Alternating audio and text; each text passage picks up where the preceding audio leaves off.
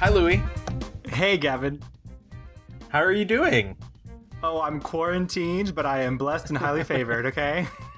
Oh, me too. Booked and blessed, clearly. Booked. Yeah, the bookends are the front door and the back door, okay? We are homeward bound, Sally Field. Thank you, everybody, for joining us on the Mixed Reviews in this very trying time. We are a film podcast in which we take a subject such as an actor, director, or mini genre, and we do a whole history, and we talk about the good, and we talk about the bad, and we mix it up. Gavin, did you say whole history? Whole history. Wow, you really haven't gotten out, have you? No, You have been I have staying not. indoors. Listen, That's good, though. That's ladies good. and- I calculated today that I've not been outside in 20 days. So 20 I'm- years. Gavin doing has fine. not left in 20 years. It's for everyone's safety, truly. Yes. Yeah, I mean, I have been outside once in a while, but very much not a lot, and very much not leaving my neighborhood at all. Yeah. But yes, it's a very weird time, and getting scarier by the day. But we're here to have a good time, and maybe, think about things that aren't too scary, like some of our favorite actors and their good movies, and maybe they're not so good movies. Absolutely. It's funny too because the fact that you're like, "Oh, I've been outside," but I don't know. I mean, I think most of the people in our audience know that we both live in New York City. We're both Brooklyn people. And so yeah, it's scary here. Hopefully Very it's not scary. as scary as where you are. And just Yes. thank you so much for listening. Well, Yeah, thanks for we are listening. stuck here. Yeah, and I really quickly, I just feel working from home sucks, but also know that working right now is such a privilege. Yes, and so absolutely. Everyone, I feel your pain, whether you're working hard at home and struggling through it, or you just got laid off. I have a couple friends who just got laid off and struggling Yeah. just to like pay for food and stuff. There are resources out there for you. Please find them and just be safe. And let's have some fun. This beat is sick, but we're not sick. But we are not sick. Okay. No. Gavin, let's talk about last episode, huh? Absolutely. So our last episode was about the indomitable Sally Field, just a true icon. What a fun episode. Like I don't think I've had that much fun watching for an episode in a long time. I ended up rewatching Soap Dish again after with Derek. It's just, I mean, it's Soap Dish is the perfect quarantine movie for you guys out there. I believe it's on Amazon Prime right now. But anyway, Maybe we'll do a little Mixed Reviews movie night and we'll invite people and yeah. Yes. Okay. Let's talk about that. Like maybe at the end. Let's make them get Okay. through it. But yes, sneak preview. We might have a Mixed Reviews movie night. Everyone, stay tuned. We asked you guys to go on our Twitter to vote for your favorite Sally Field movie. I think this is the first time ever that one of our picks got 0%. Nary a pick. I was saying that this morning. I was like, wow, I never seen something that we put on one of the polls get 0%. So that is Yeah, new record. Yeah, not a soul chose Sybil. That came in at 0%, which, she has a lot of good movies, and I think a lot of standout things that people were like really, really passionate about. So Other came in at 13%, and some of those picks were Eye for an Eye, Places in the Heart, Absence of Malice. My friend Maria definitely did pick Homeward Bound, Hallelujah, Justice for Sassy. So that was our Other.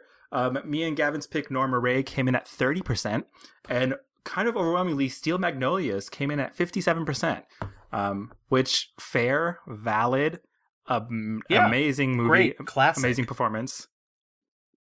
We live, we laugh, we love. But enough about Sally. On to this episode. Gavin, do you want to tell our fine folks at home who we're talking about today? So this week we are talking about legendary star of stage and screen, activist first, and actor Danny Glover. Danny Glover. Why did we pick Danny Glover? What is the thought process? I think he was on the brain because of Sally Field, honestly. We talked about him in Places in the Heart, which is the movie that she won her second Oscar for. And I mean, all transparency, I looked at Gavin and I was like, do we need to do a dude? We haven't done a guy in a while. And I think we always have this conversation of like, okay, if we're going to do a man, we want to try and think really hard to at least do a POC. And he was fresh on the brain. And we thought, wow, he definitely has a catalog of movies that would be interesting to get through. We also talked about him previously in our Buddy Cop movies episode for his, I mean, kind of, for better or worse, iconic role in Lethal Weapon, the franchise. Yeah, as Detective Murtaugh. Yeah. Yeah. So he's kind of been on the border of a lot of our conversations. I actually remember back when we started this venture and we were making our lists of people we want to do. That sounds dirty. And we wanted to cover. And I put out Danny Glover knowing that when we eventually did come to him, he would be a challenge. Not necessarily for his political stuff. His political stuff we'll get to, even though I would say on his charts, like his political stuff almost outranks, like there's more knowledge about his politics than there is about some of the roles he's played. But I knew we would have the issue that we sort of ran into when we did Stanley Tucci, and we've started come to refer to this as the Stanley Tucci effect. The Tucci effect, famously. Yeah, exactly. Where Danny Glover shows up in a lot of things. He puts his power behind a lot of stuff, but he's not necessarily a main. Sometimes he's not even, sometimes he'll show up in a movie. Like I watched The Rainmaker and he's uncredited. Right. And so like when I realized that he played a judge, I was like, and this movie's not about the judge? No, ma'am, I'm not watching. But like, just to give you guys like a bigger picture of this, in 2010, he had at least 10 projects come out. Same thing in 2016. Absolutely. He has like so many things where he's like, I'll be on set for the weekend and then I'm going. Yeah. And he's such a world traveler. I was listening to interviews with him where he had just come back from South Africa and then was going to Cuba the next day and was only stopping over in the US to do this interview. Or like he's prolific in many realms besides acting, and he's just such an interesting character. But I knew that like deep down it would be such a challenge to both of us to really talk about like what's important when it comes to Danny Glover and who he is. And I think he's so fascinating and it's such a passionate person. Right. Such a character for sure. I think we're going to get into it when we talk about his movies. So Gavin, why don't you kick us off into our rewind?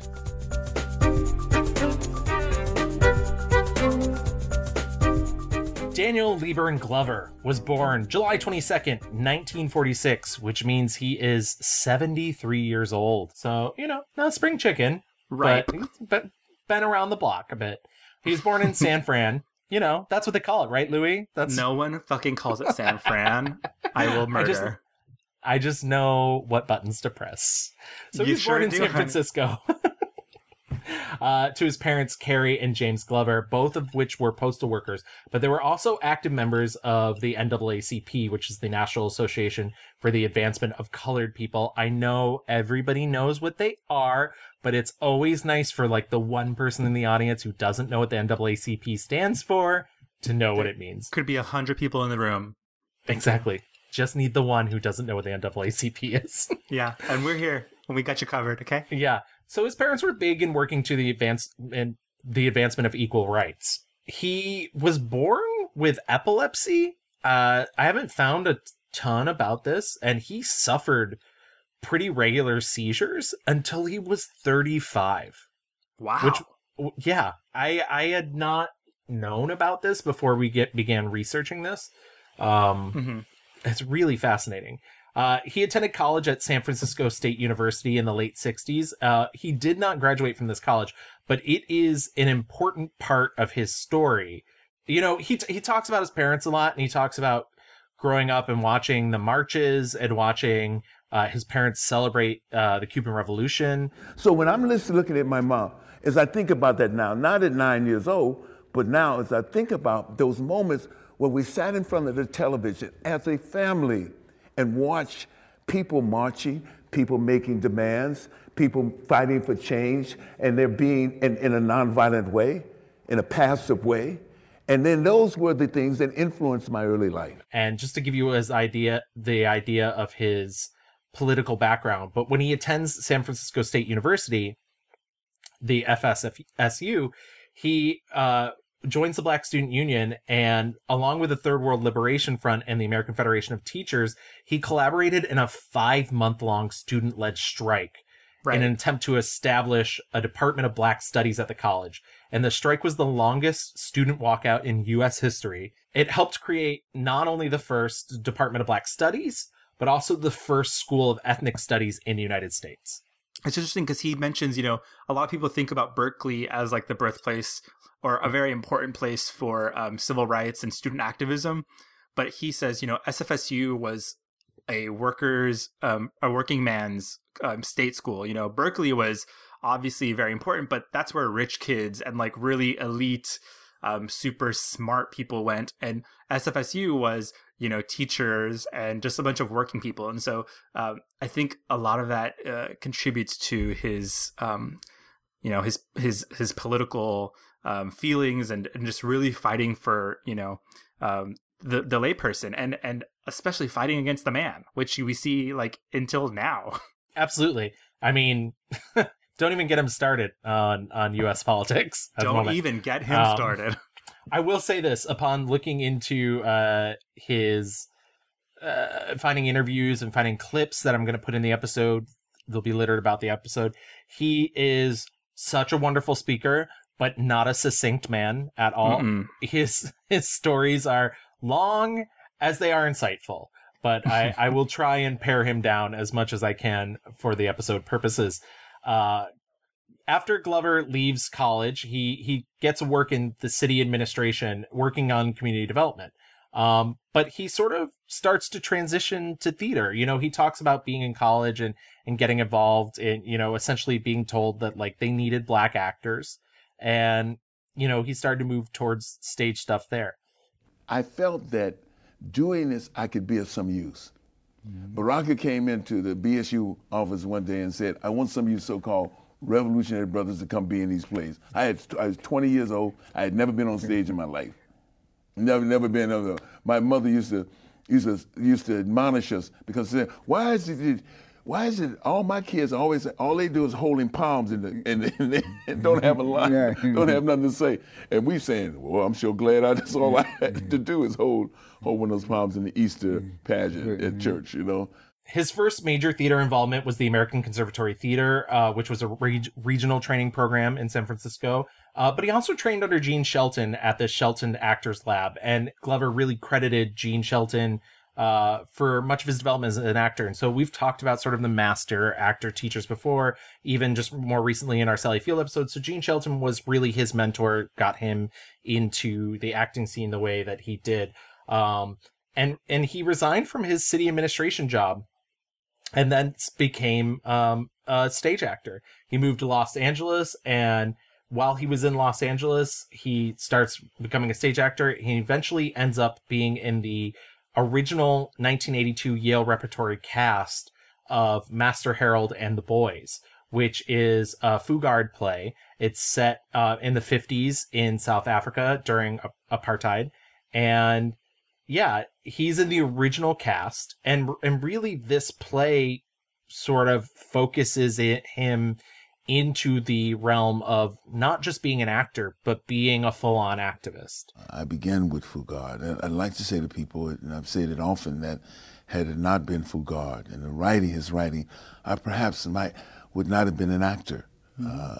There's something about the work itself, the way in which he tells the story, the way in which he writes, which are beautiful for actors to work with. I mean, he is certainly 20th century version of some of the great, at least this half of the 20th century, some of the great playwrights in America and in the world.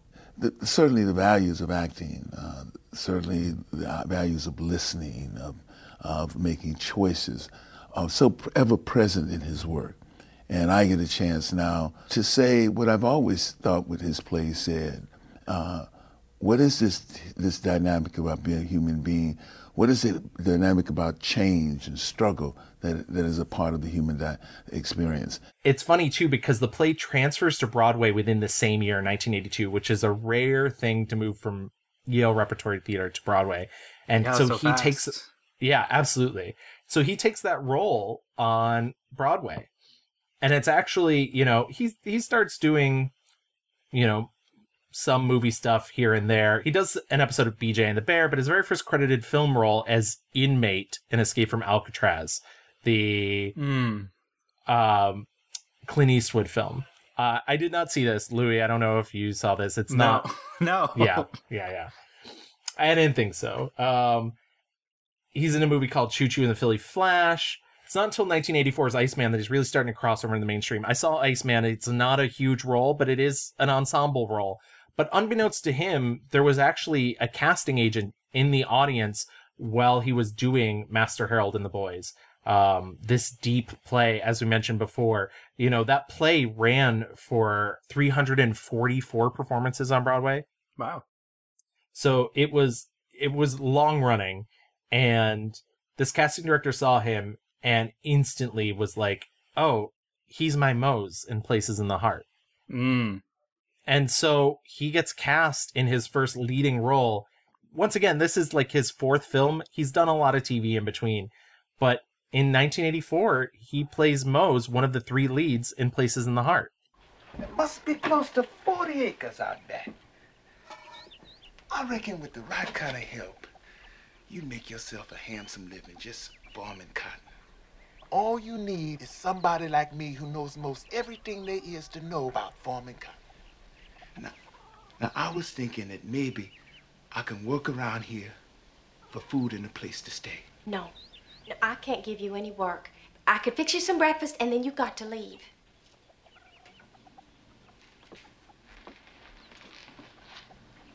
Ain't no such thing as a job nowadays, ma'am. I'm sorry. Now, I'll fix you a nice plate of food. You go and wait out there, I'll bring it to you, okay?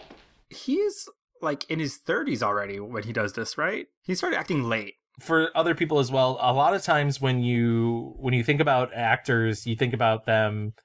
I feel like most actors nowadays even start earlier, but I find most famous actors start late teens, early 20s. You know. Oh yeah, yeah.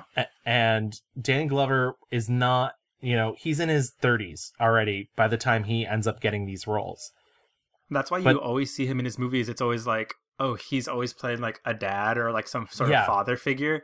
And it's weird because I think for like mainstream America, you kind of see Danny, no matter what, when you see him, he's like always playing some kind of like older gentleman person. And so when you see Places in the Heart, I remember me and Derek were like, oh my God, he's so young. Like it's it's truly the youngest thing you can see him in a very like prominent role. But even then he's kind of like, you know, you never see him as like a young man. And it's interesting too, because it's a year later after Places in the Heart comes out, and he's already like a speeding bullet. He's off. He's in Witness in 1985, Silverado in 1985, and of course, The Color Purple in 1985. Yeah. And I think The Color Purple is a huge boon for his career.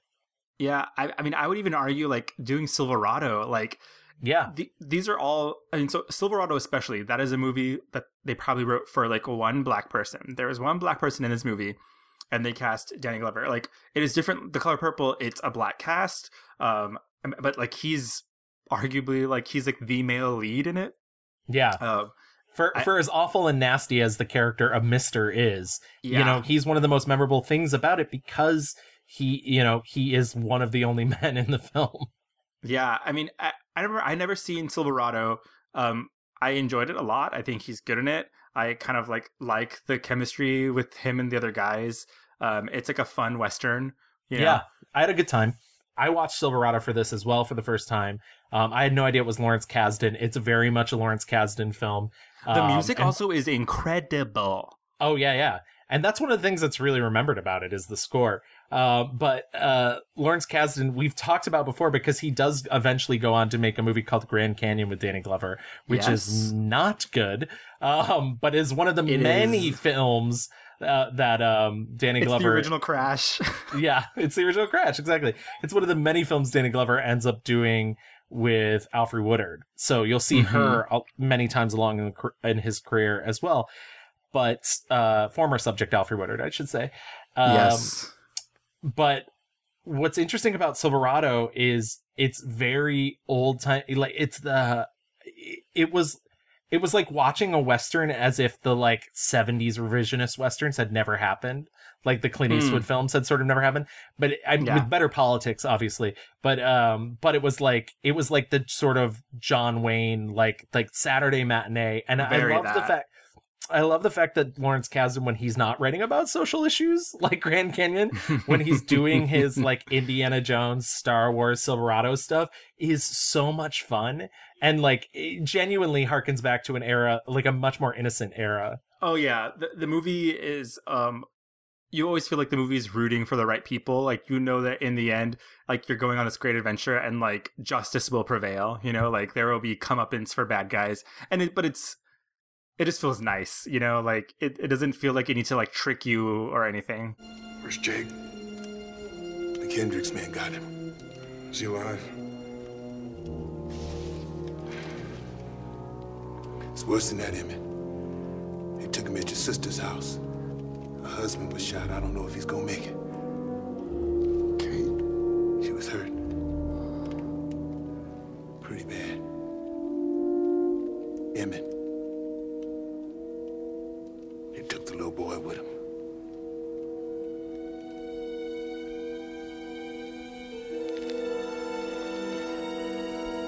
So coming from that, where he's not the lead, he's part of this big cast, and it's only tangentially about like there obviously is a moment where, you know, in Silverado, his father and him, you know, because they are black, have injustice against them, but it's only a little bit of part of that movie. The Color Purple is specifically about these black people, and there's so much trauma and pain in this movie.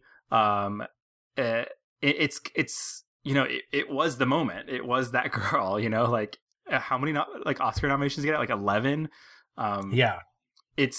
I will say that I think the movie is more about the women. I think Oprah and Whoopi are like phenomenal. And we have definitely talked a lot about The Color Purple in our Whoopi Goldberg episode, which is one of our earliest episodes, but I would still recommend going back and maybe giving a listen to it because she is also such a luminary and an icon. Yeah, I mean, all that to say that like The Color Purple for me is the moment where, or the first instance of you see him tackling these big, like iconic American black roles that you will see over and over again in his career. And I think, you know, he, looking at like the American pantheon of actors, like he holds a very like special, specific place because he's like, I'm gonna fucking tackle these roles that mean something and have something to say about the black experience. And it's like from like slavery to like modern day shit. He's like going to talk about injustice against black people. He doesn't give a fuck. He ain't worth it. He ain't worth it. Who you think you is? You can't cuss nobody. Look at you. You're black, you're poor, you're ugly, you're a woman, you're nothing at all. Till you do right by me, everything you even think about gonna fail. It's been a pleasure meeting all of you. 2 years after he did The Color Purple, his big, I mean, he's already, at this point, basically a household name. And he gets his big, like, action break, which is Lethal Weapon. It's funny because I think, like, when he is not doing, like, socially minded work, I feel like his baseline is very everyman. and I think he does it very well.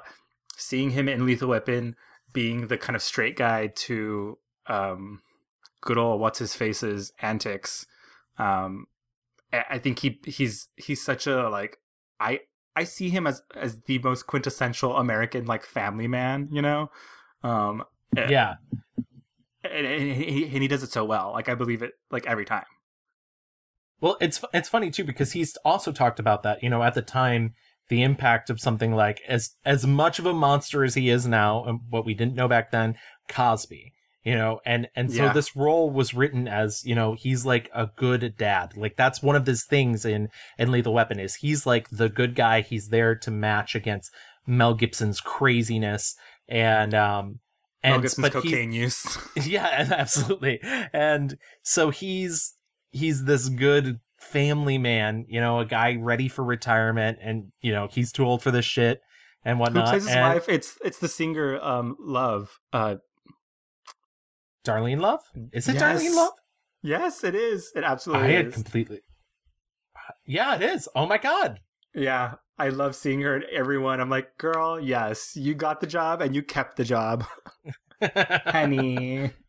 I've seen all 4 of those movies for our Buddy Cop episode and did not realize that was Darlene Love. Good for her. Hello. Good for her. But yeah, so it really like it also cements him sort of in this, in a weird way, in sort of this action movie phase. You know, Oh, yeah. Witness is where he plays the villain in Witness is not an action movie, but when you look at the way that looks and then you move on to something like Silverado and then you move on to something like Lethal Weapon, suddenly he's like, it's like normal to see Danny Glover with a gun in his hand. Right. It's like, you know. Yeah, you believe that he can like kick anyone's ass, even though you're like, this is suspicious. Absolutely. He does, you know, Bat 21 next, and then he does the Lonesome Dove TV miniseries, which I mean, there's like a billion Lonesome Doves. I just avoided them. I don't know if you delved into that. No.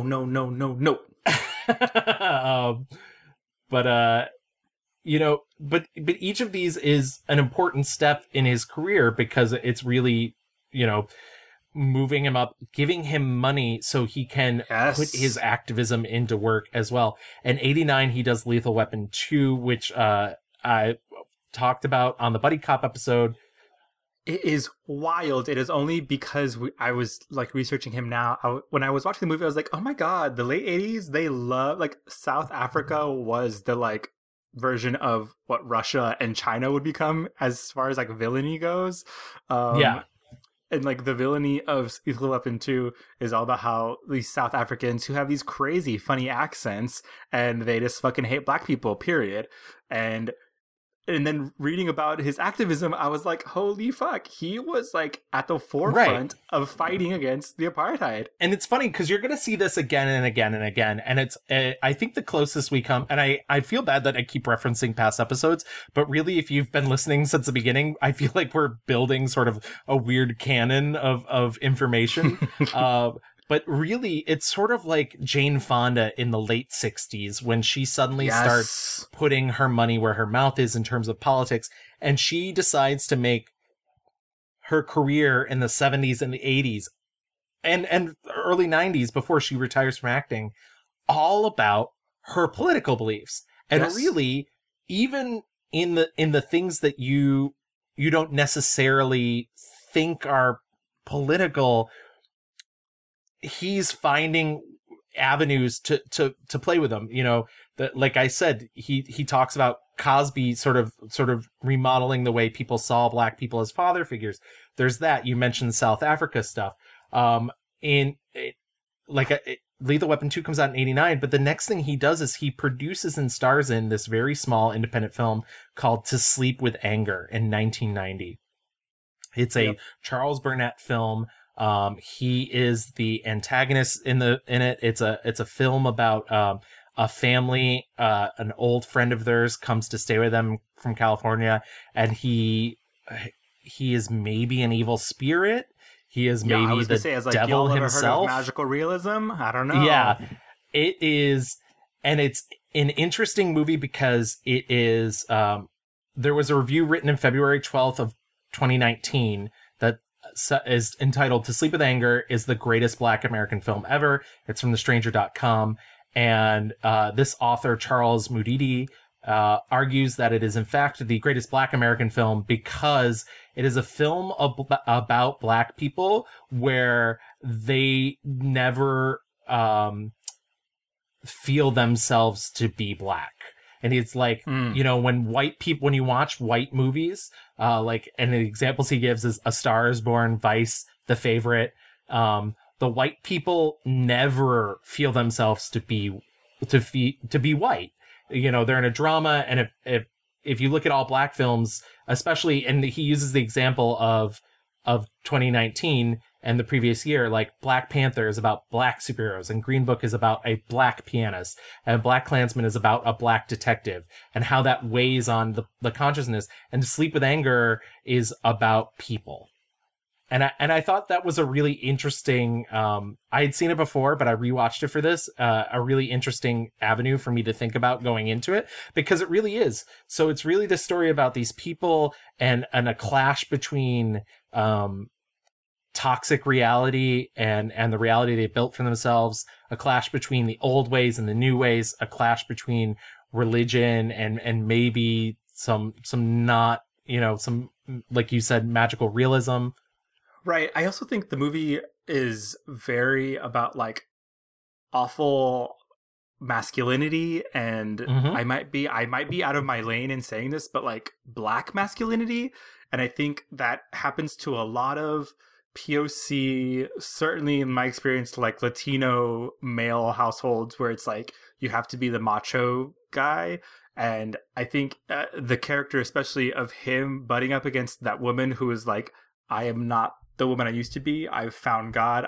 She is a badass woman. I can't remember her character or her name, but she says, I'm not going to sing because you want me to sing. I'm going to sing when I want to. And I know exactly who you are. I know exactly what you're trying to do, and I'm not the one. And right. She can see through him always throughout the entire film.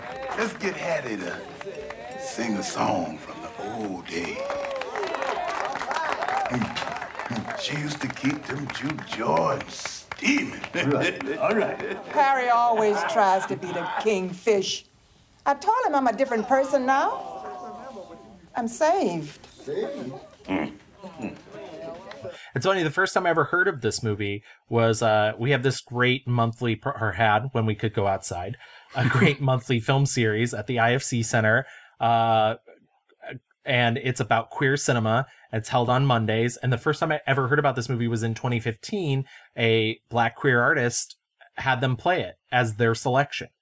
Wow, and they talked about like the queer readings of the movie as well, the outsiderness, and yeah, I think when I was watching it, I was like, there's this thing about, you know, obviously religion as salvation, but a lot of it is also just like in of that is like rejecting the way things have been and the awful like patriarchal way things have been, and just like being good and like loving yourself, which I think is a very queer thing to do, you know, not trying to look for acceptance outwardly, but inwardly. So yeah, it's funny because when I watched it, I was like, oh my God, I do not like Danny Glover being like scary dude. I do not like it. It's so uncomfortable, but it's effective. Yeah. I love that he took a chance on this small film, and listen, it didn't make a huge impact when it came out. It fell on the mostly white reviewers' deaf ears. In fact, I believe I read one review where they flat out said it was overrated, and I was like, this is a new movie. How dare how dare you? Yeah, you can overrate something that just came out, honey. But he did take his chance, and from there, he starts going back to doing Hollywood movies. He does Predator 2, which I think is kind of a miscast, but okay. The only thing I'll say about Predator 2 is that when I was watching it, I was like, is this movie actually secretly subversive? Because in a world like this is 1990 when Hillary Clinton and co were calling black people super predators. Like, but Predator is an actual predator, you know, like Right. the movie is ridiculous. Like, I'm not trying to say it's a good cinema or art at all, but I think it's a good, like, black people and like people of color are not like actual fucking predators, you know, like, Right. relax. I also think that's a testament to what happens when you start thinking about Danny Glover and how Danny Glover would like you to see his career, is that even in the roles that he probably took for money, you know, and in that movie he's a hero, but you're right, like there is some subversive quality to it. You know, you get this sort of like underlying political message. He goes on to play kind of a secondary villain in the movie A Rage in Harlem, which I watched and it was fun. It's weird because it was written as a comedy and it wasn't made as a comedy. But there's some pretty funny moments. I mean, he plays a gangster who's like in love with his Pomeranian, and that part's pretty great. Same. But there's also a drag queen in that movie. I don't know, a big Kathy, and I was like, that's. I was like, that's a lot for 91. I was like, good for you, 91. Did you watch Pure Luck? I did watch Pure Luck. Pure Luck is also 91. Once again, we mentioned he works. Pure Luck with Martin Short, right? Yes, correct. I had seen Pure Luck many times as a child. I had never watched it. Oh, really? Oh, I saw it the first time, and I was like, comedy. I will admit, this scene where Martin Short gets stung by a bee still makes me laugh. Really? Yeah, that's the one though. That's the one. I might have chuckled a couple times. This movie's a try hard if I ever saw it. Okay. I also forgot that movie doesn't really end. No. It does not. It tries to end like 10 times and then doesn't, and then it's over. We mentioned Grand Canyon, which comes along in 1991. Lethal Weapon 3, 92, because they were just pumping those lethal weapons out. Yeah. But in 93, I feel like it was sort of a turn back towards his political films. I don't know if you saw the film The Saint of Fort Washington. I sure did, honey. I liked it. I don't know how you felt about it. I don't know if I want to talk about it. This is with Matt Dillon, right? Yeah, with Matt Dillon. They're both homeless men. He plays Jerry. He sort of adopts Matt Dillon. Matt Dillon is a homeless, I believe. Yeah, Matthew, who is suffering from schizophrenia, and he is he doesn't really know how to be a homeless person, and Danny Glover's whole goal is to open a fruit stand. And I don't know. I really fell in love with these characters. I really liked the message of the film. You know, I thought there was a quiet dignity to the way that they portrayed homelessness in the early 90s, and the indignities of the way that people treat them, the indignities in which, you know, the fighting amongst each other. And yeah, I don't know. I thought it was an interesting movie. I'd never seen it before. Leave me alone, little Leroy. Who the fuck said that? It's Jerry. It's none of your business, old man. Anything reaches my ears or touches my eyes is my business, Leroy. Man entitled to give away his goods if man wants to.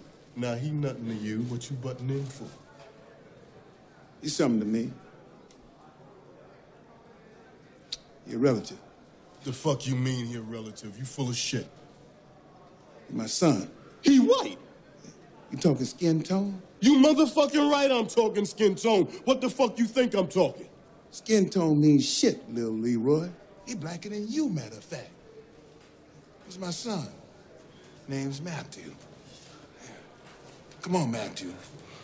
We gotta go now. You've seen enough TV. Okay. It definitely, I don't think there are a lot of movies like it. And I agree that they give a lot of, I don't know, it's hard because there are certainly a lot of homeless characters in the movie who they do give a lot of dignity to, but then there's also a lot of characters.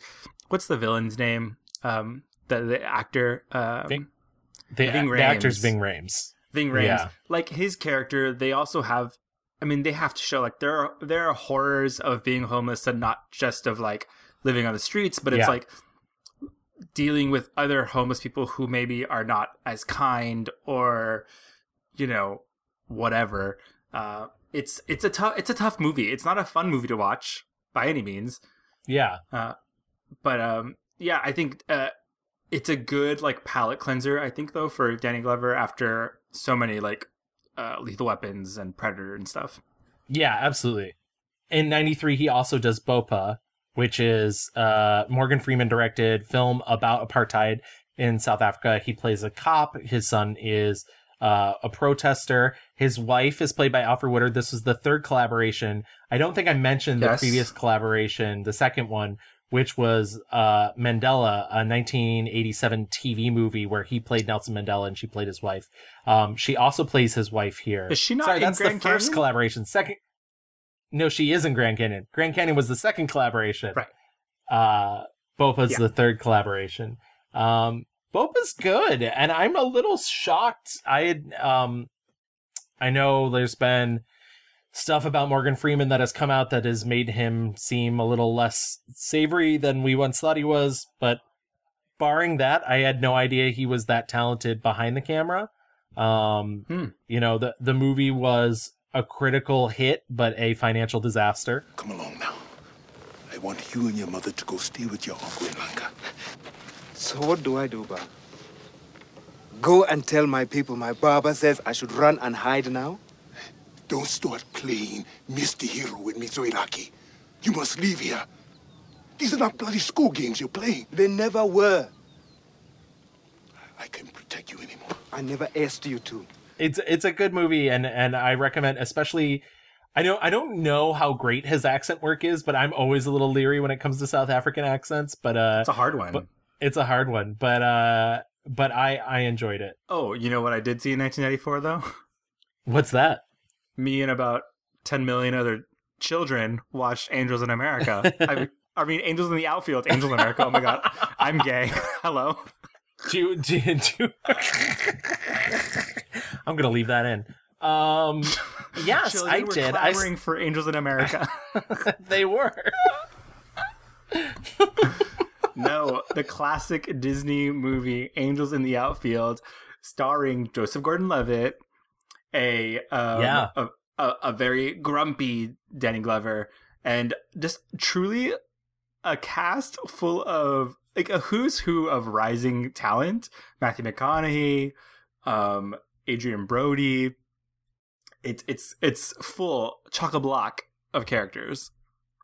And I mean, I rewatched it, and I gotta say, first of all, Joseph Gordon-Levitt brings it to the. I was like, damn, he is good. Brings it to you every ball. Yeah, absolutely. Why are you gagging so? But that movie is wild. It is wild. First of all, the angels are crazy looking. Christopher Lloyd is like. Christopher Lloyd should not be around children. I'm not saying he's a danger to them, but I feel like at any moment he could be. I mean, he is the page master, okay? Yeah. Yeah, I think the angels look really fucking cool. I think maybe that's what, like, I don't know, as a kid being like, oh, that's what an angel looks like. A fucking crazy, ethereal, very sporty, hot person.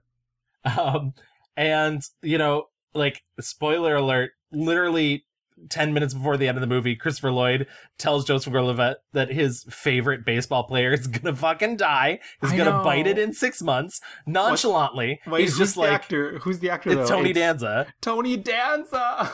and Christopher Lloyd's literally like, well, he smoked. You shouldn't do that. He smoked all his life. He's gonna pitch this and win, but then he's gonna die.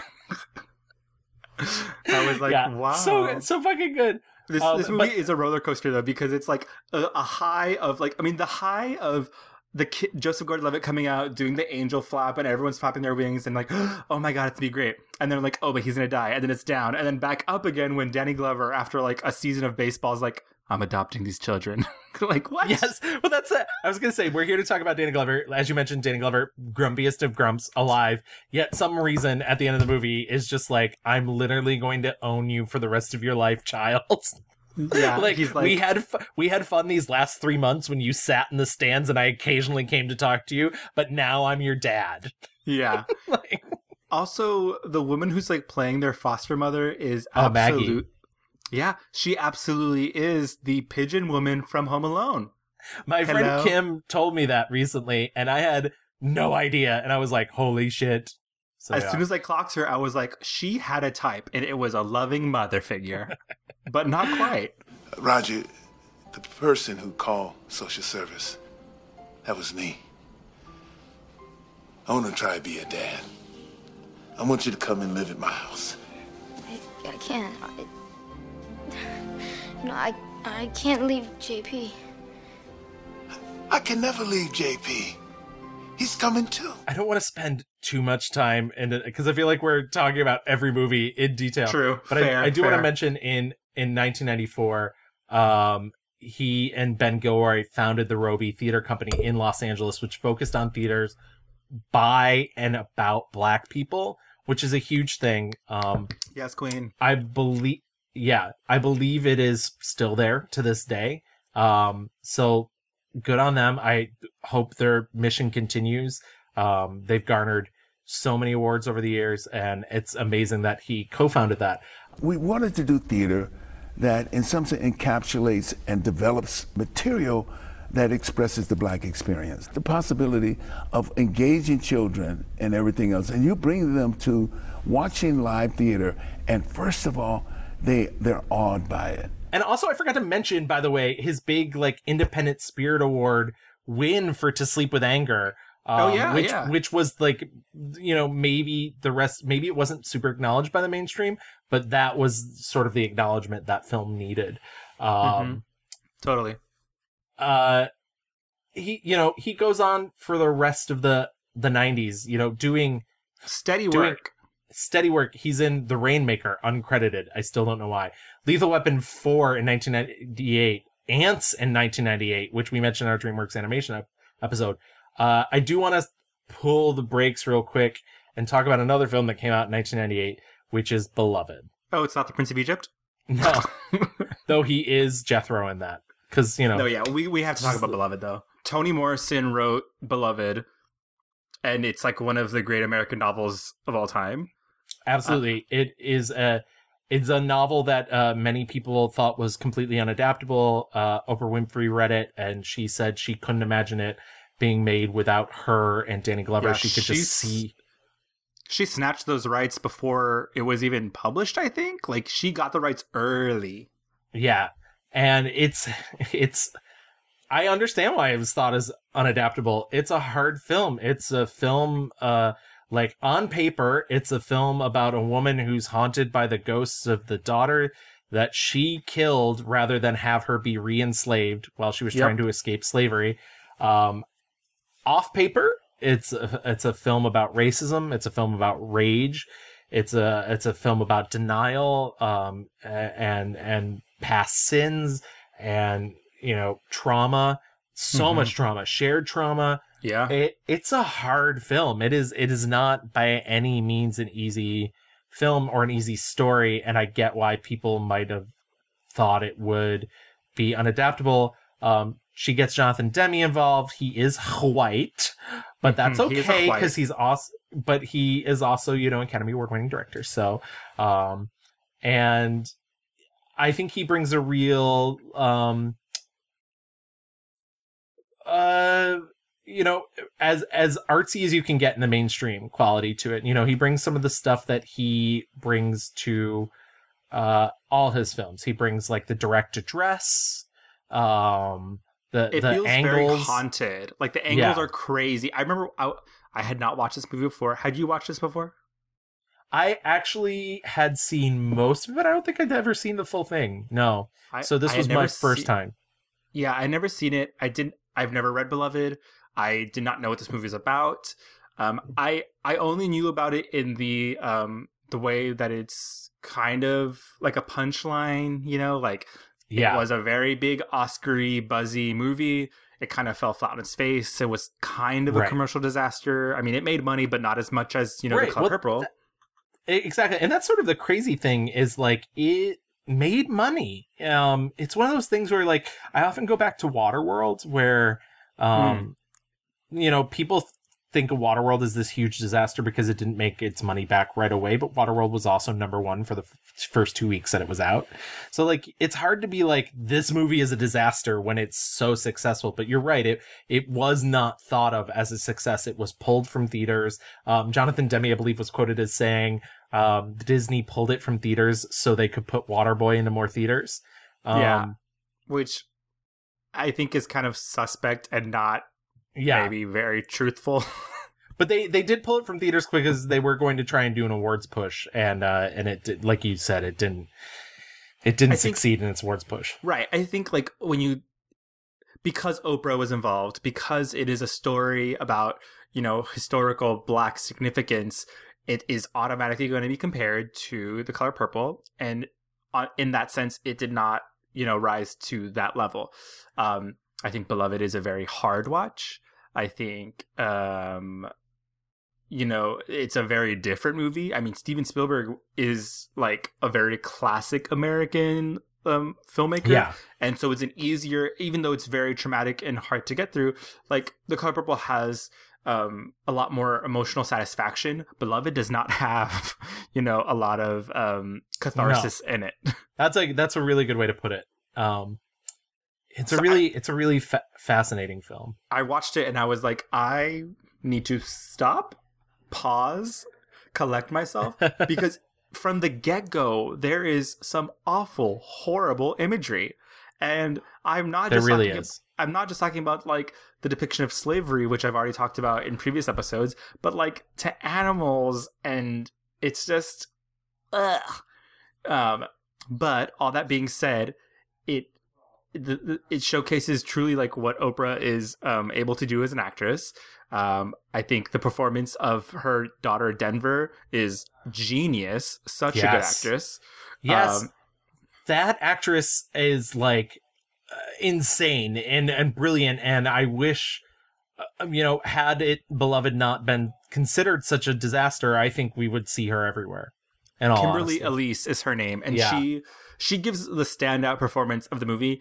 And in the face of all this like craziness, because it's not, the movie, yes, is about slavery and trauma and pain, but there is a lot of like really elevated reality things that just feel very otherworldly. And she is so grounded, though. She is like this force of just like, this woman who's trying to break the cycle, and she fucking kills it. Kimberly Elise, she's the bomb. She's the best in that movie. But I want to move on from that and just move on further. You get into the 2000s, and I think what he's most known for in the early 2000s is 2001. He does The Royal Tenenbaums, where he plays Henry Sherman. Yep. And it's a very funny performance. And then he really takes a chance and puts money into this small independent horror movie called Saw. A little something you've never maybe heard of. Independent film. And it's funny because it was an independent film at the time. And it's funny because I've listened to interviews about it, and he's like, yeah, I've never seen it. And they're like, what? and he's like, yeah, I don't do horror movies. I haven't seen Saw, but I because I don't, horror films scare me. Watching them scare me. They always, I'll make them, but I don't watch them. Listen, no. But on the one hand, it was behind the idea that the writer, a young 22-year-old Asian from Australia, had around it, and I bought into it. I bought into the violence in it and everything else. So I was able to find my world. So the combination, the character is not any specific character that I'd done before, and any other particular relationship that I'd had with the narrative within the story in itself. But this was new to me, so it was challenging to me in a sense. I'm with you. I feel you. I've seen Saw. I've seen a lot of the Saws. I did not rewatch. I was like, I'm not gonna put myself through it. No. Yep. He also does, and I just want to put a small shout out. In 2003, he does a TV movie for Showtime called Good Fences, where he plays Whoopi Goldberg's husband. Thank you, Kevin. Good, because I really liked this movie, and I thought they were both incredibly great in it. And it's Ernest R. Dickerson is the director, and he is He's like the cinematographer of Spike Lee, isn't he? Yeah, I was going to say he's a Spike Lee acolyte, and you see a lot of that in this movie. It's very stylish, and which is not to say that Ernest R. Dickerson doesn't have his own style, but you always see that when you see somebody who starts with some, you know, when you look at Barry Sonnenfeld's early work, you like see the Coen brothers. Like that's how it works. But I would highly recommend watching this movie. It's for free on Amazon Prime, and it's good and it's interesting, and it's about racial politics in the 70s. And yeah, it's good. I will say that I don't think it lands everything it wants to. No, but it is very interesting. I think Whoopi's very good. Monique, very good. Monique, so very good. The score is terrible. The score is maybe one of the worst scores. Yeah, literally, like, please, fire, like, retroactively fire that person. Whatever you paid him, steal it from him. But yeah, it's funny. I was watching it. There is a moment where the young son has like this sexual fantasy come true with his like best friend's mom, who is like this Asian woman, and I was like, huh. We're trying to break down all these racial things, and yet the one Asian woman in this movie becomes a sexual conquest. Well. Yeah. I just want to say this movie is it has some flaws, but it is very interesting, and I think he's very good in it. How many of them dropped by? How'd you know? One of us on their block, fine. 2 of us, maybe. But 3 is the apocalypse. Everything we've worked for, every step we've taken has led us to this very moment in time. Now it's up to us to choose sides. I don't really see what we can do about it, Tom. I'm sorry, but this time it's not we, baby. It's you. What? Though I've spent my whole life getting us to the goal line, it turns out that you're the one who's going to win the game for us. What are you talking about? Just stroll over there, find out how she's doing. Then tell her nobody pays cash for a house no matter how much they have. So as you move further into the 2000s, you know, he takes a reoccurring role on ER as Charlie Pratt Sr., much like our previous subject. He's playing Sally Field, playing the father of one of the main characters.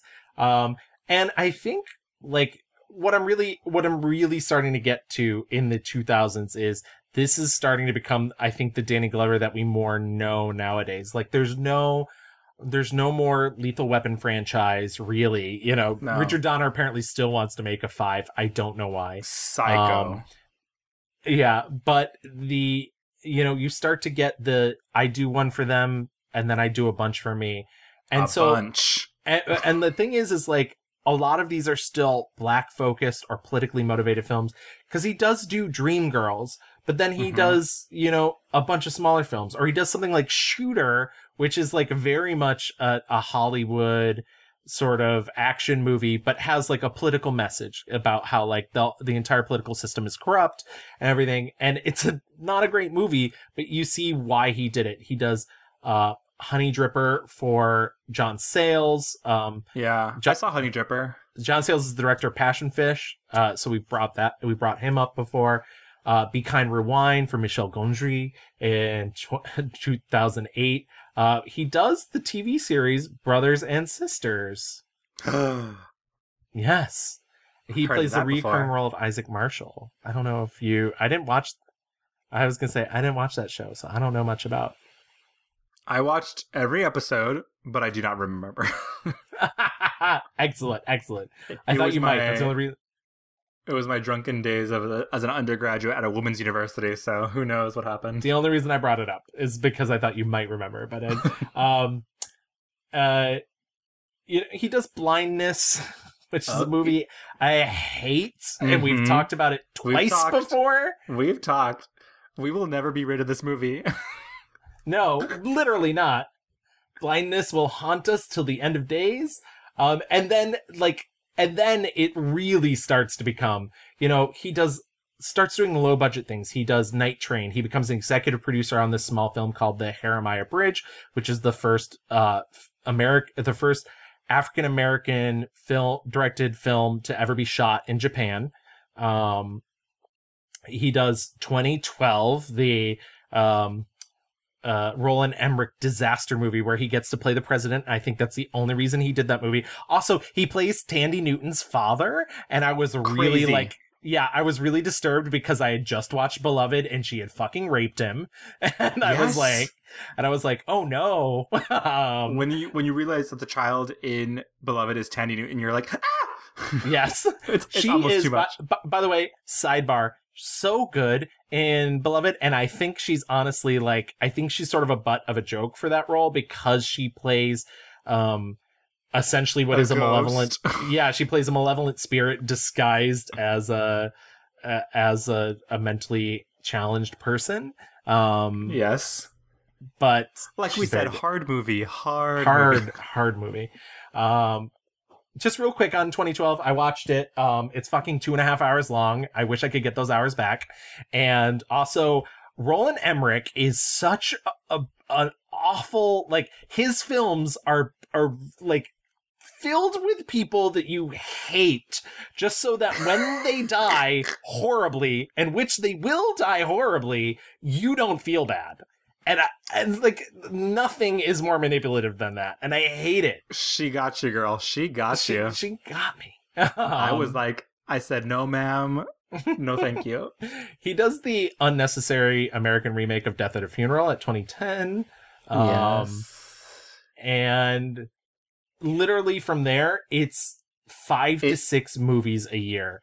And it is Nicolas Cage of Black America. He kind of has become that. But like I said, a lot of these movies come with, a message or something political that he wants to talk about. You take a movie like The Children's Republic, which I'm sure is a movie that would never be made here.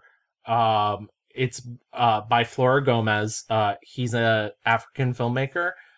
It's a movie about child soldiers. It's on Amazon Prime for free. I think it's on a lot of other, it's on Tubi for free. The thing about a lot of these movies that I've come to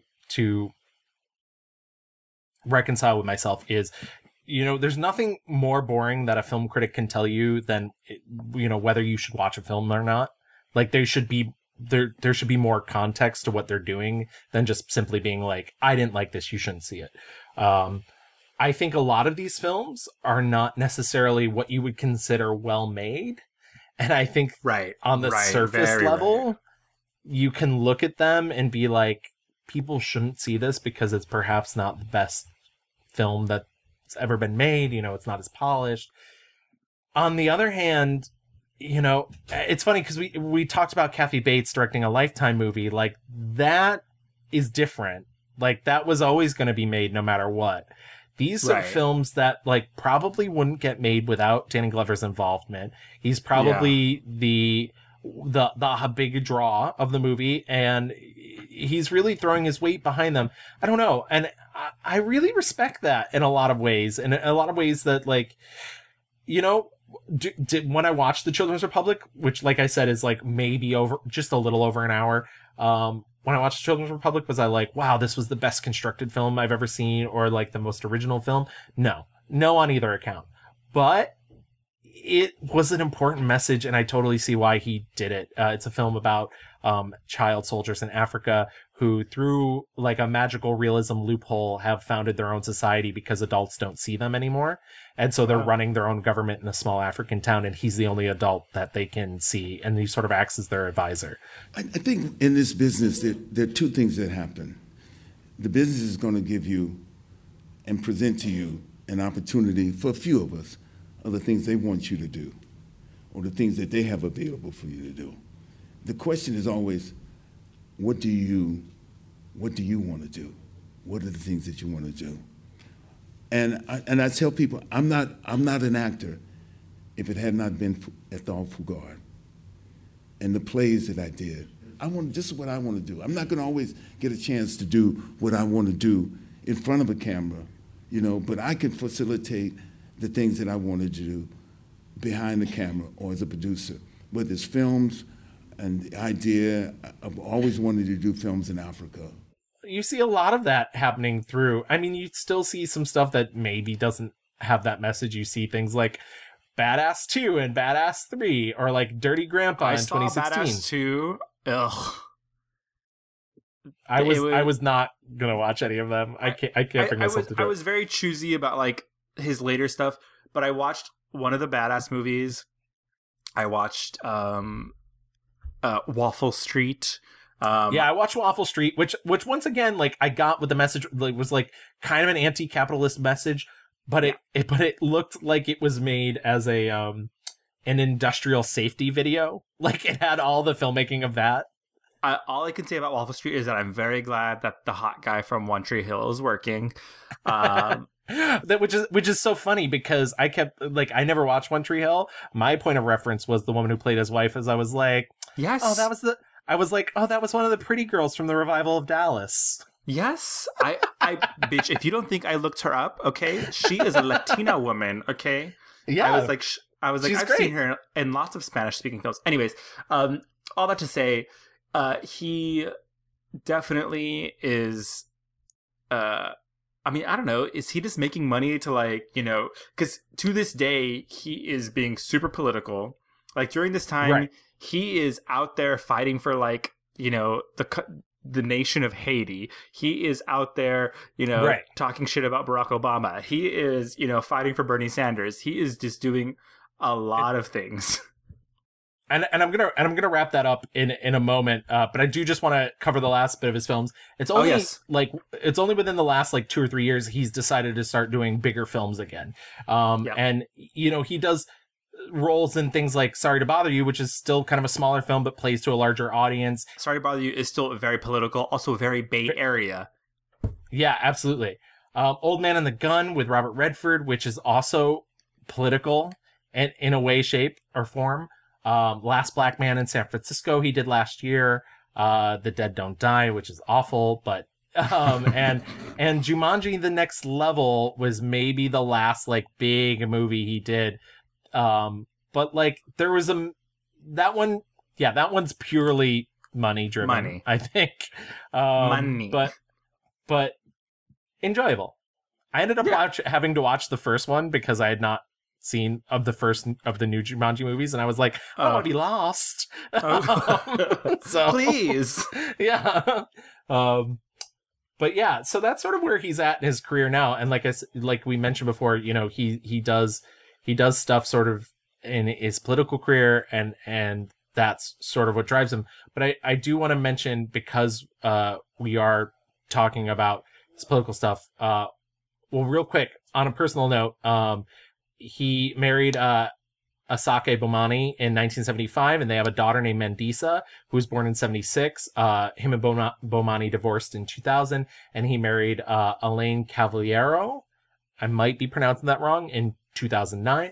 But in terms of activism, we mentioned the walkout. He's been a huge supporter of unions.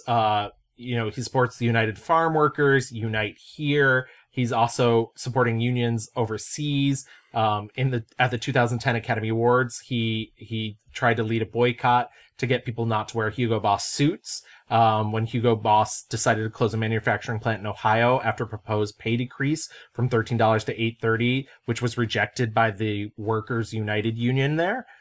So he is very much on their side. He's been arrested for his political beliefs before.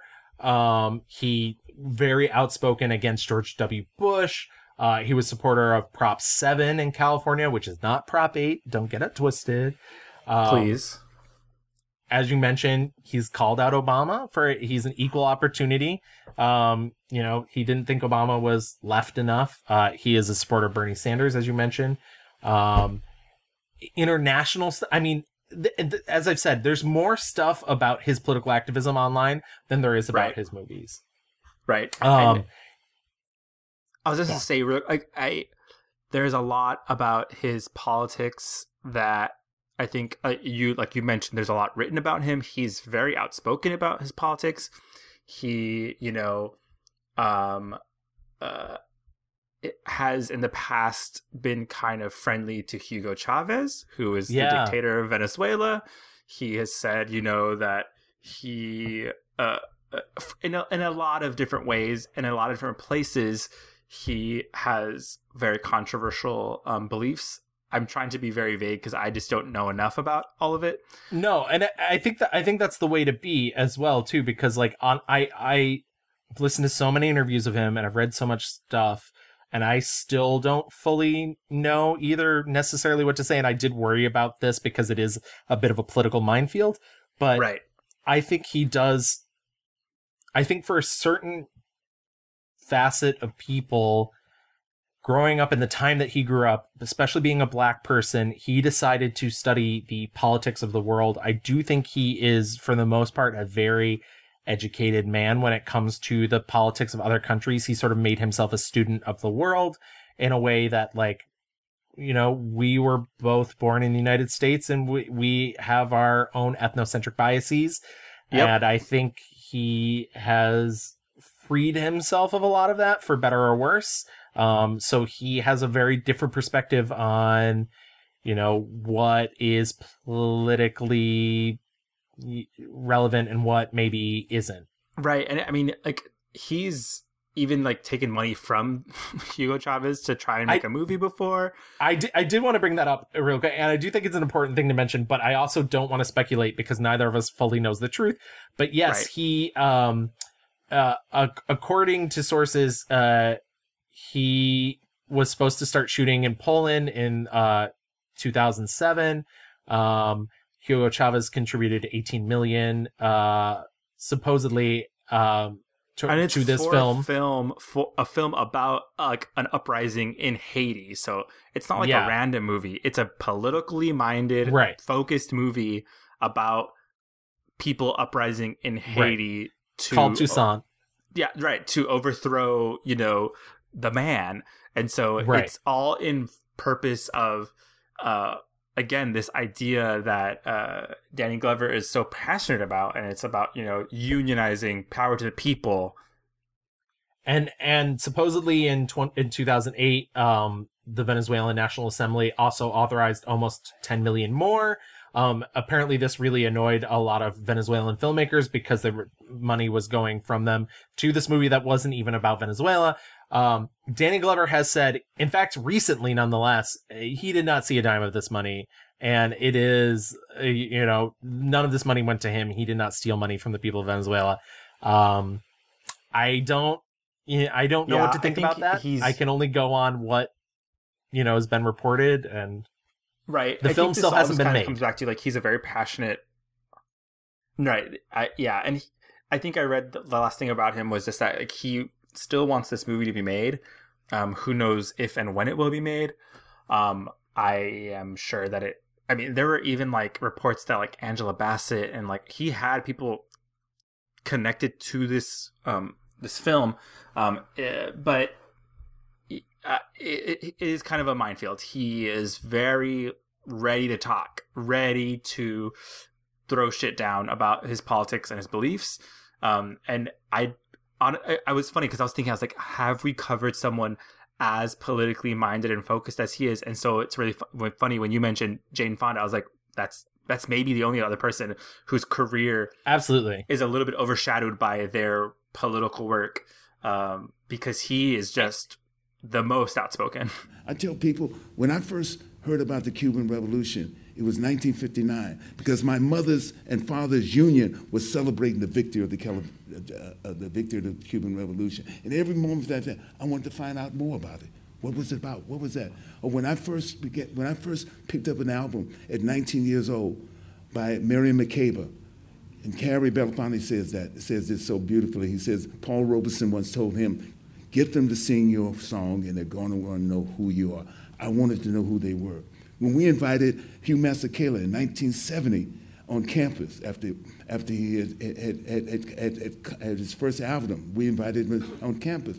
The more and more, all those are the conditions which are the life condition. It's not often being an actor, but often the other things that you're born in, I mean, all this stuff. And that's the thing, is once you enter the field of politics, you're always going to make enemies. And a lot of, very famously, Hanoi Jane and So you Yes. always make enemies that will slander you for your political beliefs.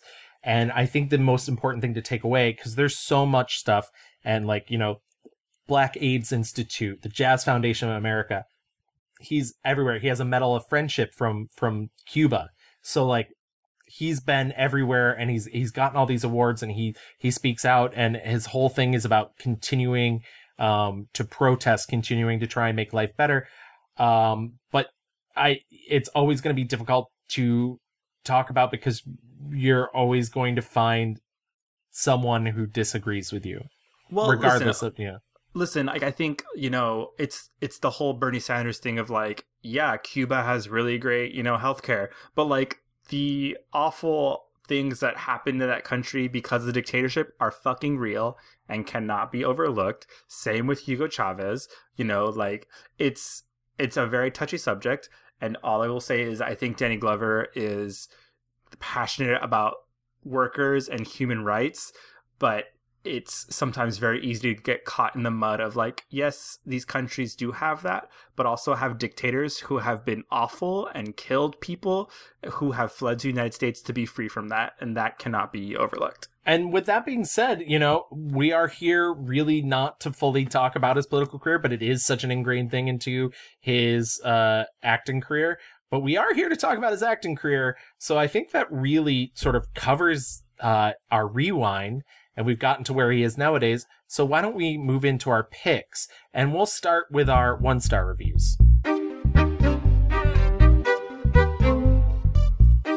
Can I tell you that for all of the movies he's done, for all of the cheap things that he's made, for the stuff that you would not consider A-grade material, this was so easy for me. This was so easy for me to pick out a 1-star review. And I think he would agree. And I think he's on my side on this one. Okay, hit me. My 1-star review is 1997's Gone Fishing. Damn it! That is my 1-star review. Well, I mean, it's the worst. I am so shook. It's because there are so many bad things. I'm going to just handle this real quick. Please. Oh, there are so many bad things.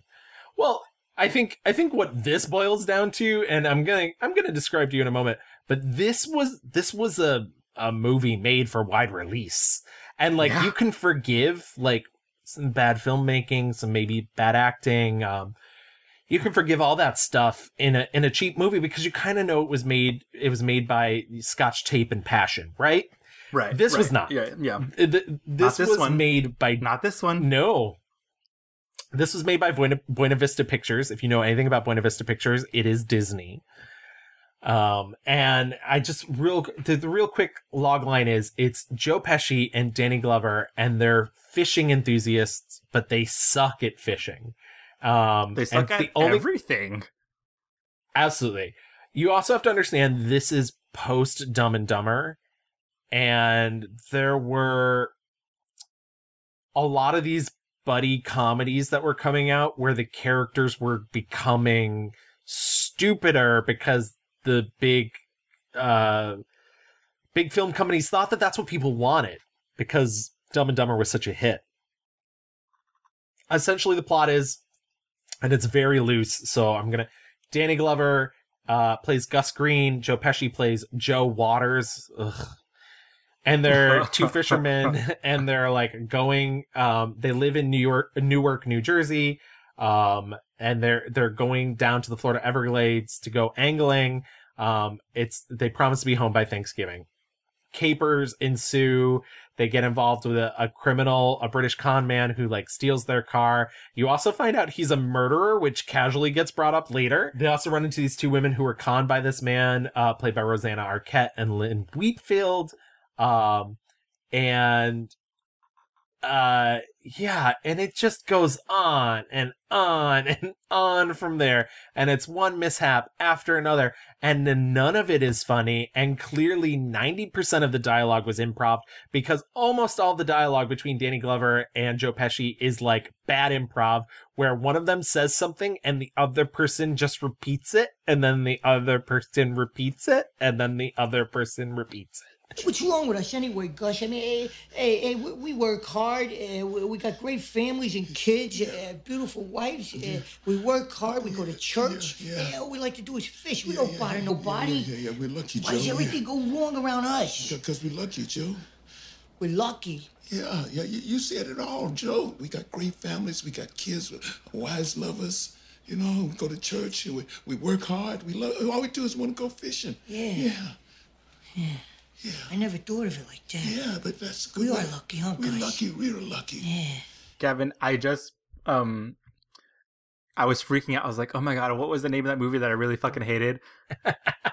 Found it, clicked on the Wikipedia page, scrolled down. Written by whomst? None other but J.J. Abrams. Oh no. How dare.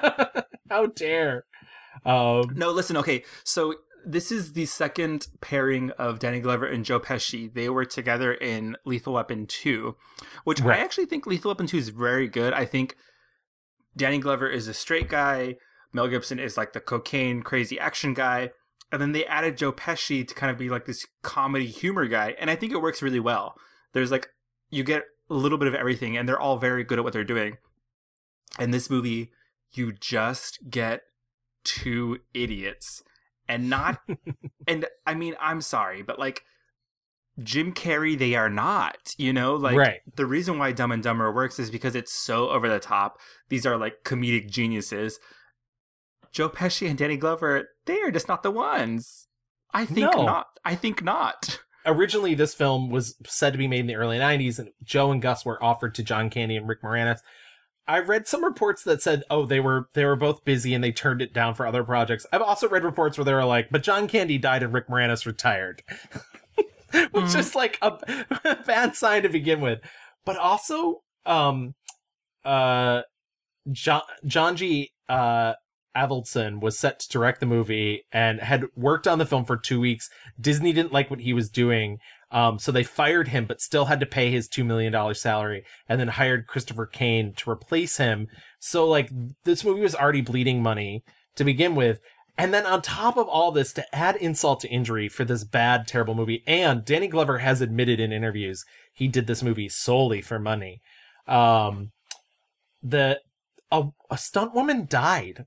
A stunt woman died for this movie. What the fuck? There's a scene where a boat is made to jump a ramp, and it landed on top of her, and her husband and father-in-law were also injured in this accident. Fuck. I hate that so much. Like, this movie is not worth anything. Certainly not anyone's life. Holy shit. That makes me so sad. In the book Red Lobster, White Trash, and the Blue Lagoon, Joe Queenan, the author of that, says that he was so embarrassed about Joe Pesci that he'd been known to wait outside cinemas showing the film and give customers their money back on behalf of the American Celluloid Retribution Society. Holy shit. It holds, and once again, I don't have any trust in review aggregate sites, but it does hold a 4% on Rotten Tomatoes, just to give you sort of the critical consensus. It is maybe my least favorite movie I've seen for this entire podcast, I will say. Yeah, it ranks up there. Yeah, because it's tough. Down there. Down there. I stopped it in the middle of it and came back like 2 days later because I was like, I have to finish this movie. So yeah, and like, let's move on from this. Not real quick though, before we do move on. When we do our 5-star reviews and our 1-star reviews, I oftentimes always try and make sure it's based on performance. And I also, once again, I have to say, Danny Glover's not doing anything here. Genuinely not doing it. There's a scene where he sleepwalks. It's maybe one of the least funny things I've seen in a very long time. I hated the whole experience of this film. Okay, yeah. The one good thing about this movie, and there is only one, is that Carol Kane plays Joe Pesci's wife. And she is always but she does nothing, but she's always a delight. But she does nothing. She's too fucking good for this nonsense. Carol Kane. She's too good. She's too good. Carol Kane, we stand. I mean, I want to ask if there's any other films that you saw that you didn't particularly like, but I feel like that's kind of a minefield because of sort of what we talked about, the fact that he does a lot of low budget films, and I think I don't have the time. Yeah, exactly. I think I really hated Muhammad Ali's Greatest Fight, which was an HBO film he did in 2013 for Stephen Frears, and he's not really in the movie that much, so I wouldn't give it my 1-star review for him because I don't think he was bad in it. But it's a bad movie. I hated 2012. He's not necessarily the problem. He does get a good Independence Day speech. Okay. I'll give him that. I know I'm probably not making any friends here, but I didn't really like Operation Dumbo Drop, mostly because I thought it was really strange that it's a film about the Vietnam War that's not about the Vietnam War at all. Okay, Gavin, it's for children. Relax. I know, but come on. Then choose another war. Choose something that's simpler. And I did also actually want to give a good shout out to Pushing Dead, which is on Amazon Prime, which is not a good movie. Sorry. The only thing I can say is that he was in Proud Mary, my least favorite movie, my 1-star review in 2018. In 2018, I meant to watch it just because I know how much you hated it, but I didn't. I didn't because I kept you in my heart, Louis. Thank you. That's the biggest disappointment of all. Proud Mary. All right. Let's move on. Yeah, let's move into our 5-star reviews.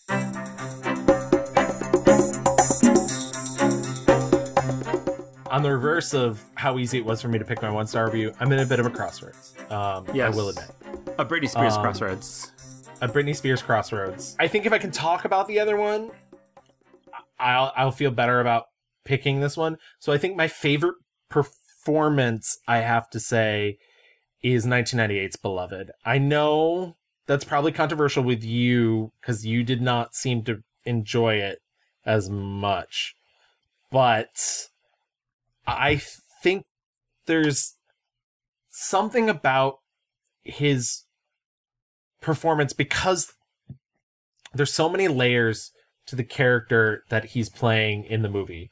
I think there's something to his character of Paul D, who is both attempting to grapple with the sins of slavery, a life in which he spent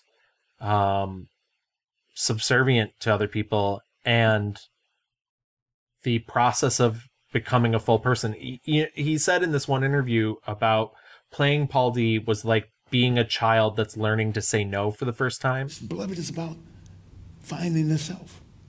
What does it mean to find the self? A baby finds itself when he says no for the first time. Yeah. A baby finds itself no. When he says, This was about that. It's the most important journey and part of the healing process is dealing with the issue of slavery. Part of my country's healing process, if it ever gets to it, is dealing with what slavery was and what it did to me. And I thought these men and women who came out of this horror, the most courageous people I ever met. And that's really what this character was, this man who is so late in life realizing that he has a destiny and he has control of the things around him and the people he talks to and the people he meets. And he's put in this situation where he runs into an old, friendly person, Sethi, who from his prior life, they're both on the same plantation together. They're both free now, and he starts this relationship with her. At the same time, there is guilt and there's pressure, and some of it comes in the form of a poltergeist that's in her house, but other of it comes from the life that they led together. When he finds out what she did in murdering one of her children, rather than having that child go back into a life of slavery, he leaves. He can't take it. It shatters his new reality that he's built for himself. I put my babies where they'd be safe. Didn't work though, did it? You boys gone, you don't know where. One girl's dead. The other can't get further than the yard. How did it work? They ain't at Sweet Home. School teacher ain't got 'em. Maybe that's worse. It ain't my job to know what's worse, Paul D. It's my job to know what it is and to keep my children away from it. 'Cause I'd rather know they had peace in heaven than live in a hell here on earth. So help me, Jesus. What you did was wrong, Seth. I should have gone back there. Took my babies. Back to Sweet Home. Yeah, there could have been a way. Some other way. What way, Paul D? You got 2 feet, Seth, not 4.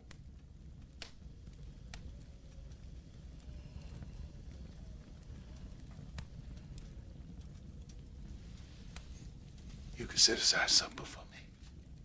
And I think the way that a lot of that is played is so heartbreaking and so deep. I also think, as I mentioned before, it's Jonathan Demme. He does a lot of direct address where the characters stare down the barrel of the camera, where they look directly at you. Most films, obviously, if you're doing a dialogue scene, you have your actors stare off to the side of the camera. And Jonathan Demme loved to have his characters look directly down the lens.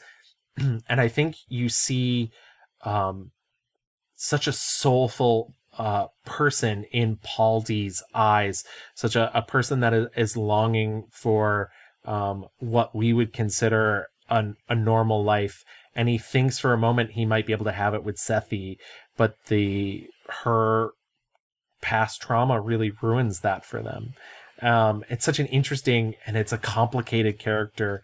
In a film of complicated characters, he has to be both very stereotypically masculine, but also really sentimental and loving and fatherly to Denver, who's not his own child, suspicious of Beloved, and yeah, it's a complicated performance, and I think he found a way to navigate a lot of that. And plus, lastly, Oprah, I don't know if it can be said enough, because I think, as you mentioned, Beloved has kind of become this punchline. Part of it was also Oprah was this talk show host. She was a TV host. She is so fucking good in Beloved, and she really lays it out and lays it bare. And I think she's such a warming scene partner, such a welcoming scene partner. And I think, I don't know, I think that made it easier for him to adapt and receive what she was putting out in the film. So I would give her some of the credit too for helping craft that performance that he has in the film. Okay, but first of all, Beloved, First of all I want to say is that was very beautiful, Gavin, and I loved every second of you talking about Beloved and his performance, because I think you're absolutely right. And what I'm thinking of is he's talked about how his roots trace back to the South, and it reminds me of Sally Field and how she has said that her roots trace back to the South, and that they both have been called upon in their careers to play these characters in the South, and all of what that means. I think we see that in a very different way in Sally Field's Steel Magnolias, and I think we see that again here, not only in Beloved, but in a lot of his movies where he is a person who is having to deal with the circumstances of being a black man in the South in that specific time. So I think you're right. I think you're totally right.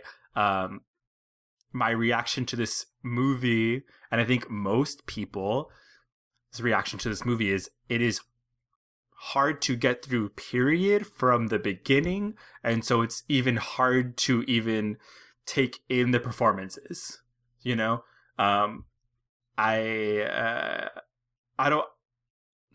guess I'm trying to figure out how much do I want to say about what happens in this movie. There is violence in this movie that is not just,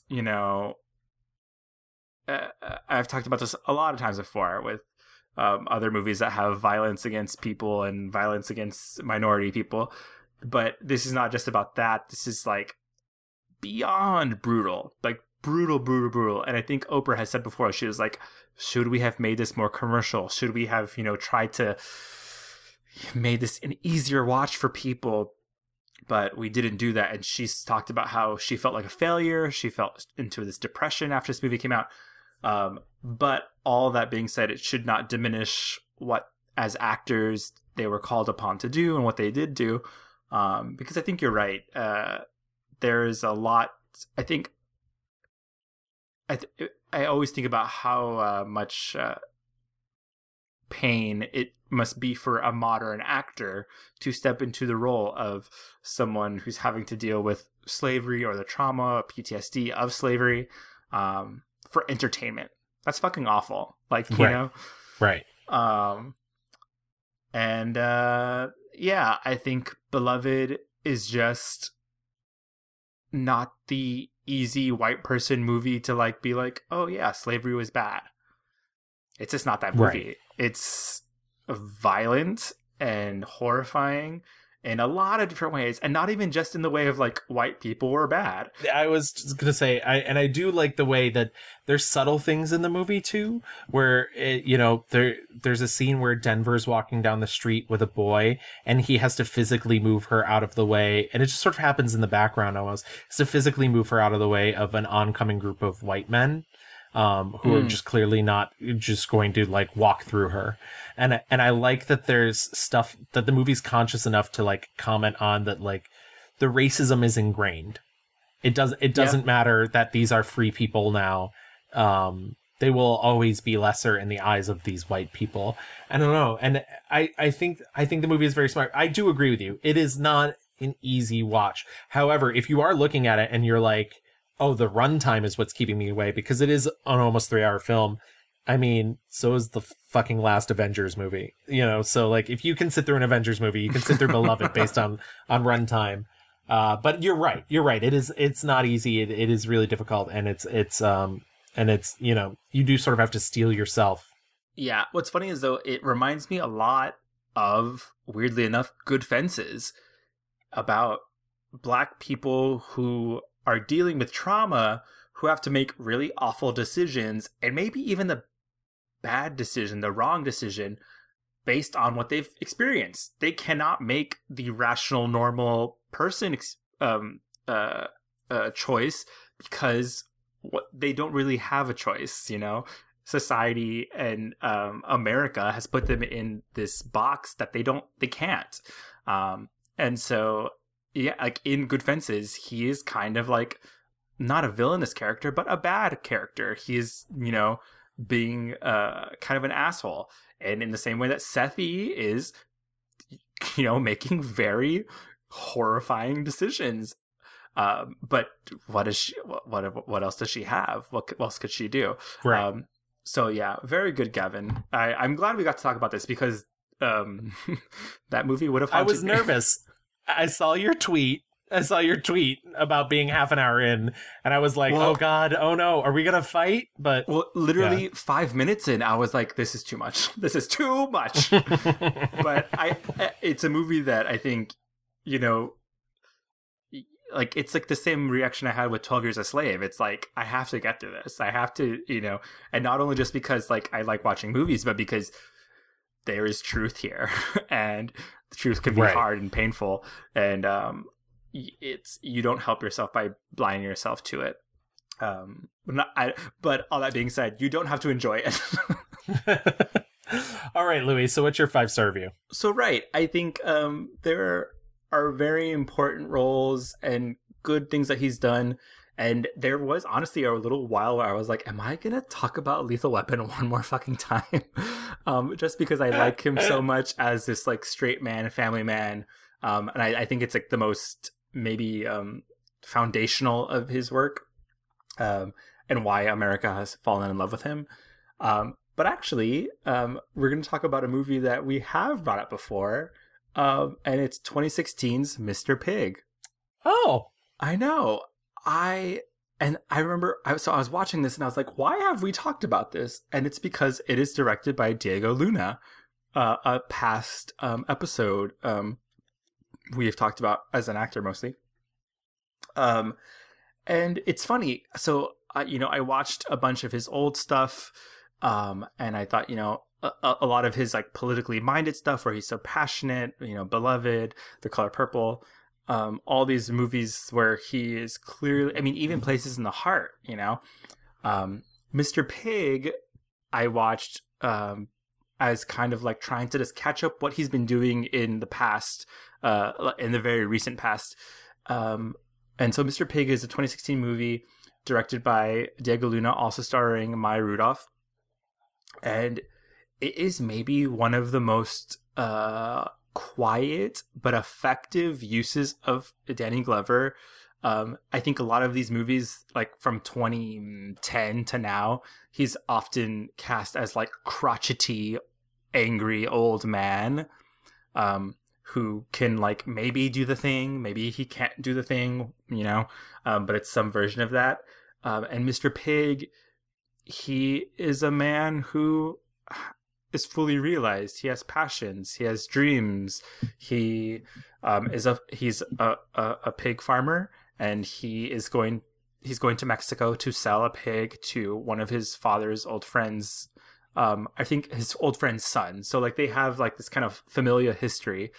And in the hands of Diego Luna, I think it is maybe one of the most respectful depictions of Mexico that I've seen. There's a lot of stuff that I think a lot of American filmmakers would just be like, Mexico's fucking crazy, like, and they don't do that. I know you saw it for Diego Luna's episode, right? Yes. I have not gone back and listened to that episode in a long time. And I think I maybe perhaps didn't love it. I didn't rewatch it for this. But I think I was talking about it more from, it was very clear it was a first film for me. And right. I did not love Diego Luna's direction. And so perhaps I wasn't watching it from the angle of acting. And so that might be my bad. So, but I'm going to let you talk about it some more.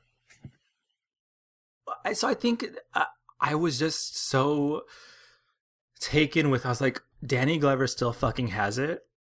And it's maybe because Danny Glover isn't the kind of actor that is going to take material and elevate it. Like, he really needs like good material to go there. And I just supremely enjoyed watching him and Maya Rudolph as a father-daughter duo. Dad, it's me, Eunice. Open up. Door's open.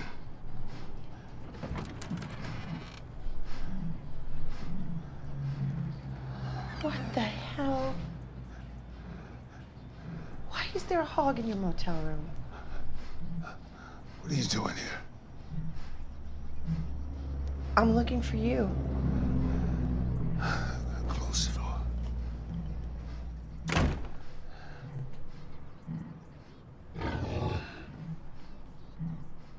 Is he sick? He'll be just fine. How could you just... Hey, How could you just take off like that? I'm busy, okay? Look, so if you want to help me. If not, quit bothering me. And also finally seeing him in one of these later in life roles, similar to watching Sally Field in Hello, My Name is Doris, that is like kind of like this perfect little gift of like showing off like this is a senior actor who is still fucking killing it. And this is a very stubborn man who's got pride, and he has wants and needs. And for him, he has this beautiful pig friend of his. It's this pig that he's raised, and he's going to go sell it to a friend in Mexico. Finds out that this friend actually has kind of one of those very stereotypical slaughterhouses where, animals are not treated well at all. He gets very shook and is like, fuck no, I'm taking my pig somewhere else. And he just has all this compassion and heart inside of him, and he decides, I'm going to go sell it to another friend who lives deeper into Mexico. And so him and Maya Rudolph and this pig go on this road trip, and you realize that he is sick, and you kind of get the sense that what he wants for this pig is what he wants for himself. This freedom, the able to just like be happy, and it's just like very quiet, beautiful. There's some funny moments. I mean, I can only imagine Diego Luna behind the camera just being like, "Okay, Danny Glover, have some fun with this pig." And I don't know, it really felt like he was given some space to just, be kind of like the actor that he is, as opposed to like a lot of these other lower budget movies that are kind of like D-list movies where he's, like not a badass or, crotchety old grandpa, for laughs. This is a real human. And I saw all these layers of, him in Color Purple, Beloved, even Lethal Weapon. It's like this family man, but he's older. And I don't know. I thought it was a very beautiful kind of, I don't want to say final act, but kind of, I haven't seen, like, even since then, he doesn't have to be just like the dad who cares about the one thing. This is a man who's caring about himself and wanting to end his life on his own terms. So yeah, Mr. Pig, it's a sweet movie. And it's on Netflix, so if anybody wants to check it out, it's easily accessible. Yes. I know we're going a little long on this one, but is there anything else that you saw him in that you particularly really liked? If you haven't already seen Places in the Heart from our last episode, I recommend it. I think he's very good in it. He's maybe one of my favorite parts of it. Like we mentioned, Silverado. I think that's a fun movie, like early him. Yeah. What about you? I mentioned earlier the Saint of Fort Washington, which I think is definitely worth a look. And I really liked Honey Dripper, and I know it's not a perfect film. I actually think it's a more middling film for John Sayles. I think he doesn't quite get the dialogue right. Normally his dialogue is really sharp and something like Passion Fish, but I do think there's a lot going on that's worth looking into there. I saw Honey Dripper. I thought it was fine. Yeah, that's sort of where I was too, where I was like, this didn't, blow my socks off, but it was, there. Good fences, as we mentioned. Yes. But I did mention I was torn at the beginning, and I don't want to go off on too much of a rant, but once again, if I had to pick a second 5-star review, To Sleep with Anger is so, so good. And his performance as this devious entity, like, because he is a man, he's a person, but like he is this force in this film, and he's constantly has his knife out, constantly, just being real sinister, glaring at people, and even when he's being polite, and I really think that that's a deep film more people should see. Before we get out of here, let's do our mixed reviews. That's what we call it. Well, I'm drunk now. So my 1-star review, which was also shared with you, is 1997's Gone Fishin'. Gone Fishin', what a movie. What a movie that exists in the world. And my 5-star review was 1998's Beloved. Mine was 2016's Mr. Pig. And you just really waxed so eloquently about it that I might have to give it a rewatch. I don't know if it's a good, a well-made movie, but I really enjoyed his performance.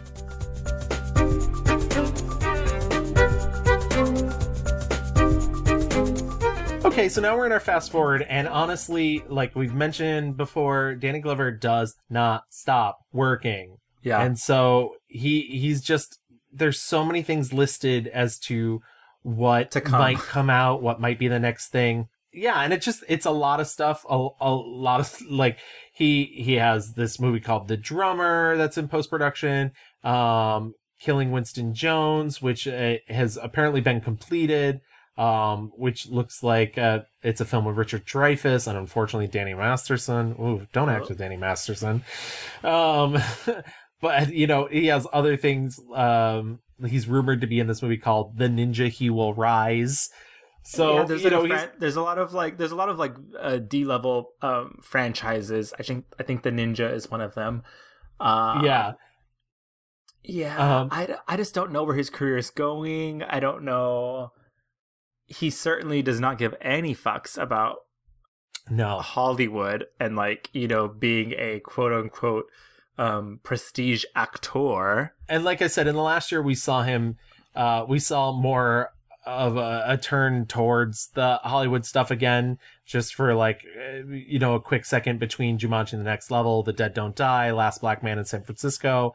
Admittedly, the last two I just mentioned are both independent films, but they had major crossover appeal. So, you know, it's interesting to see where he goes and what he puts his clout behind, because at this stage, that's really what it is it's really like Danny Glover deciding what he's going to put his name on and see if it draws anybody. And I kind of love that. I kind of like that he's just doing whatever he wants to. He's also just, you know, in his 70s now. I don't expect him to be in, you know, a lot of big budget, flashy movies. He certainly has his pile of fuck you money. He can do whatever he wants. He has so many NAACP awards, Image Awards, that he, you know, like he's racked them up. The only thing I will say, and I feel like I say this for a lot of actors, is he's only really, in terms of like big stage performances, ever done Master Harold and the Boys. As I mentioned, 1982 original Broadway cast. He also came back to the play in 2003 and played the role of Sam instead of Willie, which was the role that he originated. But I would love to see him do something else on this stage, because really that's like the big thing. And we live in New York City, and someday Broadway will reopen, and, you know, maybe he'll get his chance. God help us, please. The last thing that I've seen him do was Last Black Man in San Francisco, and you know, yeah, it's, you kind of like can feel like the creakiness of him. Kind of same thing when I saw Mr. Pig. And so, yeah, it'll be interesting to see what he's got left in the tank. But he is a prolific man. He's given us plenty of amazing performances, plenty to the canon of Black American film. And so to that, I say thank you, Danny Glover, for your work and service. And we are just blessed and lucky to get whatever else he decides to give us, because we don't deserve anything else. Absolutely. So yeah, that brings us to the end of Danny Glover, which I think was a good and complete episode. But if you want to contact us online about any of our previous episodes or this episode, you can contact us on Twitter at The Mixed Reviews. You can also contact us on Facebook. Just type in The Mixed Reviews. If you want to email us, you can email us at reviewsmixed@gmail.com. We're also on Instagram, _mixed_reviews. We have a bunch of bonus video content that Gavin makes. They're excellent. And you can listen to us anywhere. We're on Apple Podcasts, Spotify, Stitcher Radio, Google Play Music, iHeartMedia. And if you listen to us on Apple Podcasts, and I know I say this every episode, but please leave us a 5-star rating and a review. If you review us, it helps get the word for the podcast out, and other people can listen to us too. And we get to expand our little film family here. Our little film empire. Thank you so much, everybody, for listening. Louie and I are going to go talk about what our next subject's going to be, and then maybe we'll have a couple other surprises. You never know. Yeah, we never know. Yeah, we're gonna really try hard to work on a Mixed Reviews watch party situation. Watch Twitter, please, closely. We'll have some options for some movies. We'll do a little Netflix party and play. Who knows? Just kidding. But yeah, thank you guys for listening. Stay safe out there, and we will see you in 2-ish weeks. Bye-bye. Bye, everyone. Well, don't send me no doctor. Oh, the doctor can't do me no good.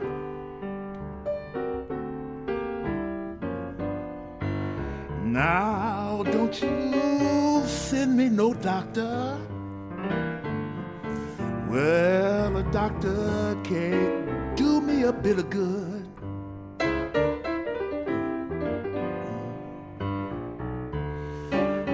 See, it's all my fault. I didn't do the things I should.